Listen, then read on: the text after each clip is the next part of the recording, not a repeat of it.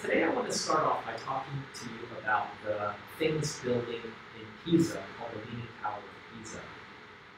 And some of you may know this, but the original idea for the tower was not to be leaning. But the reality of the geography of Pisa is that it is actually located between two major rivers in Italy. And these two rivers actually created an entire town that was formed on what they would call alluvial deposits of sand, clay, and really just not very firm or solid material. When the engineers began building the tower, I think it was like 3 stories up, they discovered that it was starting to lean. And they did something remarkable. Now, just as a reference, if you look in history, you will discover that they built 2 other towers in Pisa, which also began leaning. But the tower, the Leaning Tower of Pisa was different in that, unlike the other 2 towers, the engineers decided to compensate for the lean by building the structure, by compromising the structure and building it in a curved shape. So if you can imagine like a banana, they built it with compensation for the lean, whereas these other 2 towers that began leaning, they built them as straight as the original blueprints had been designed. Now, interestingly enough, as soon as they started finishing the tower, as you know, it continued to lean more. And efforts, I believe, in 1990 were taken to try to prevent this from leaning to a dangerously steep level. And so they began to actually dig away at the foundation on the opposite side of the lean and to try to correct it. And the idea is that at some point, they do this progressively, they don't just do it all at once. The idea is that they want to try to correct it to a safe and acceptable amount of lean. Now, what's interesting about this little fact is that it highlights that without a proper foundation, terrible things can happen. And today I want to talk to you about 2 homes. Jesus mentioned them in the Gospel of Matthew. He mentioned them at the very end of his delivery of what is now known as the Sermon on the Mount. And I want you to notice that 2 different men, built 2 different homes. Now, before I tell you more about these 2 homes, I want you to think that Jesus just gave a sermon, and it was filled with principles about this new kingdom which he had come to set up. And as he delivers this message, no doubt as the people are getting ready to disperse, there are going to be 2 different responses. 2 different responses to the words of Jesus. And Jesus wanted to give this particular message in light or response to the sermon that he had just given. He wanted people to take action upon what he had taught. And so Jesus actually begins by telling, or he ends, I should say, by speaking about 2 men that built 2 homes. And I want to read the first description of what we now call the wise man. Jesus said, "Therefore, whosoever heareth these sayings of mine, and doeth them, I will liken him unto a wise man which built his house upon a rock." Now, something that I want to point out is that both in English and in the original Greek language, there is a determiner here. It's the word his. And that's existent in the original language as well. And I'm emphasizing that to say that there is a personal element about this house. In other words, the house was built by the man. And it's mentioned in verse 26 as well. And the reason I'm pointing this out is because this is a metaphorical use for a house. Jesus was not trying to give construction tips for the listeners of the sermon of his message on the Mount, Jesus was trying to make a metaphor, an allegory, to something spiritual. And when you look in Scripture at building something that's personal, the Bible uses this metaphor referring to a person's character. For example, if you read in Jude 1 and Jude verse 20, the Bible says, "But you, beloved, building up yourselves on your most holy faith." Now, what did Jude mean by that? Jude wasn't talking about bodybuilding per se. Jude was talking about building up your character through faith in Jesus.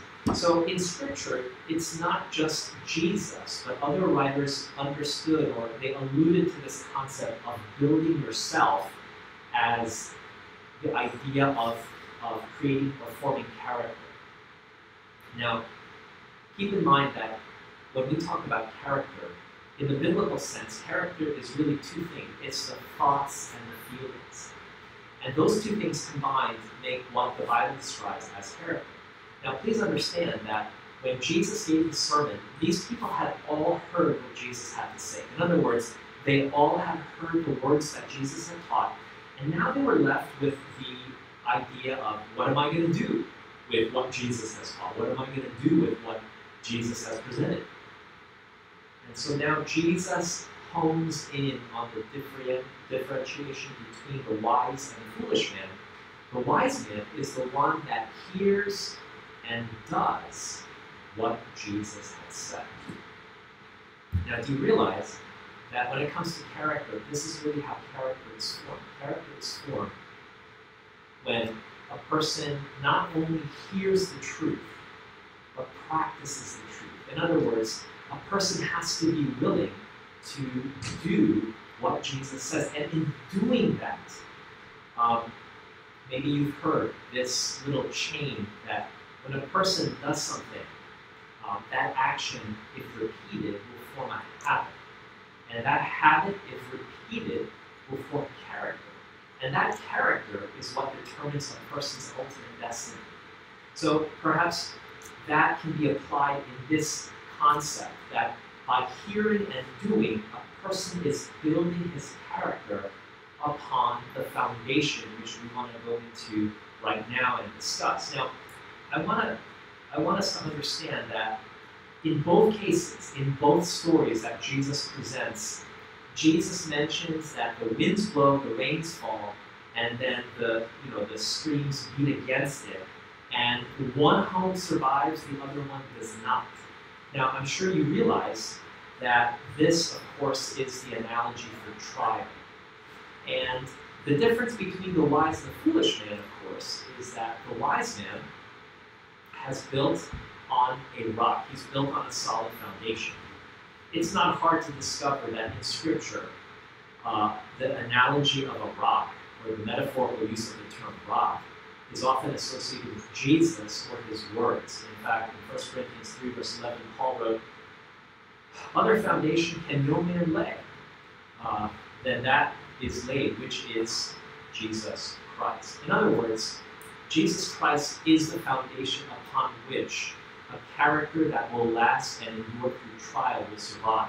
Jesus also said, "Heaven and earth shall pass away, but my words shall not pass away." Again, this metaphorical idea of Jesus' words being something solid, something unmoving, something which will stand despite what rains or winds or storms may come. Isaiah 40 verse 8 says, "The word of our God shall stand forever." So the permanence of Jesus, of his words in Scripture, are linked metaphorically or analogously to a rock. And please understand that when Jesus says this, that the wise man builds his house upon the rock, it's simply the combination of doing what Christ had said. And of course, in doing that, a man forms a character according to the principles of what Jesus had, of course, outlined in his word. Now, the foolish man, he likewise builds a house. So it's not that some people build a house and some people don't. Everyone builds a house, which means every single person responding to the truth that Christ brings into their life, whether they accept it or reject it, is building some kind of a character. But it's interesting that in Matthew 7, and both men, by the way, both men experience tests that come. I do want to point out that the rains, the winds, the streams that beat against these homes, they don't build the house. They simply reveal the strength of the house. And one author said it this way: it is in a crisis that character is revealed. So it's easy, to be a nice Christian. It's easy to be nice when things are easy. But what a person really is, who they really are, is demonstrated when the trials come. That's what a person really is. And that's evidenced by the storms, the trials, the streams that beat against the house. Now, please keep in mind that those trials, they simply reveal who we are. Have you noticed with the epidemic or the pandemic now, that human nature, the baser elements of human nature are beginning to come out. We've heard of people that have, bought out entire stores of hand sanitizer only to try to resell them in this time of great need and in this time of great danger, to try to resell them at much higher prices. We've heard of people that have, hoarded and stockpiled and even fought over some of these basic necessities that people are scrambling for today in grocery stores and these warehouse stores around the country and probably around the world. Now, as we hear these stories, it just reminds us again that when the trials come, and those trials come to every person, the wise and the foolish man, but when those trials come, it simply reveals the strength of the character that is before. Now, I want to read something that is mentioned in the Gospel of Luke that's not mentioned in the Gospel of Matthew. Luke 6, verse 47 makes this statement about the second man. But he that heareth, this is verse 49, but he that heareth and doeth not is like a man that without a foundation built a house upon the earth. Now, do you notice that Jesus didn't say that the second man built his house on a sand foundation? Rather, that this man had no foundation. It says without a foundation. And I'm sure you understand this, that in ancient as well as modern times, construction techniques for foundations was a simple concept that basically the weaker superstructure is anchored to the foundation, which means that if the man doesn't have a foundation, then his the superstructure of the house ultimately gets washed away.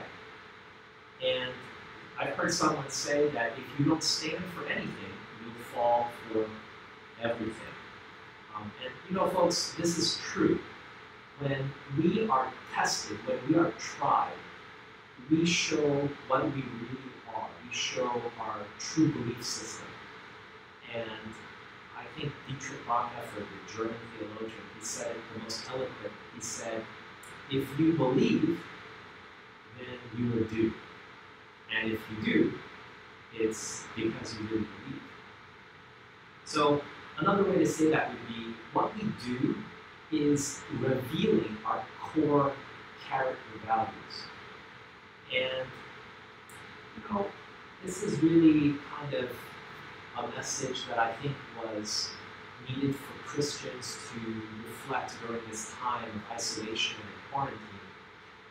There are going to be more tests that will come in the future. They may not be on this grand of a scale, but make no mistake, there are tests, there are trials that will come. And do you know the story of Alexander the Great? When he reached the Khyber Pass, which goes from Pakistan to India through the Himalayan mountains. It's like 30-something miles long.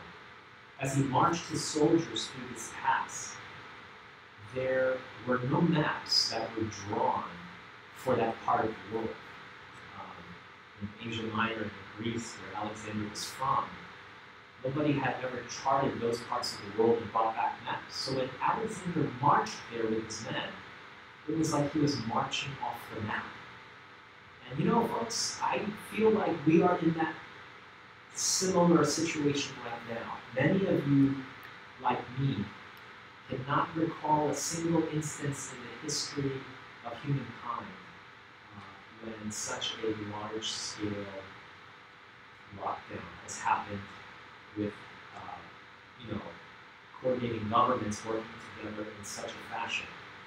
Now, I'm not saying that this is the worst pandemic that has ever happened, not at all. But I think that we are seeing things within the last, even the last decade, that on an unprecedented scale of human achievement or human destruction, we are seeing things happening that it's like we're marching off the map.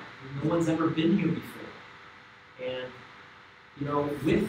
with these changes and with these developments, we need to know that no matter what comes, we have a solid foundation. And friends, just as a house is built in a day, that house built on the rock doesn't happen overnight, but it happens as we listen to the words of Christ, we put them in practice. Those actions form habits, those habits form character, and that character is what determines our destiny. So I want to challenge you to dig deep. I want to challenge you to spend time in God's Word. I want to challenge you to practice the words of Christ, because we don't know what's coming. I don't think anybody can tell us how long these situations will last, when there will be relief. I think what we do know is that no matter what comes, if we have prepared ourselves, while we may not be able to control what's happening around us, we can definitely know that Christ will help us remain true and steadfast in the coming crisis, in the coming trials. So I hope that's some encouragement for you. If you're joining us today, I want to thank you for joining us.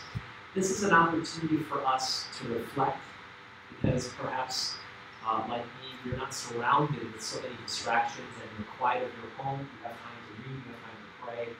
This is an opportunity for us to reflect on our own character. It's an opportunity for us to reflect on God's Word.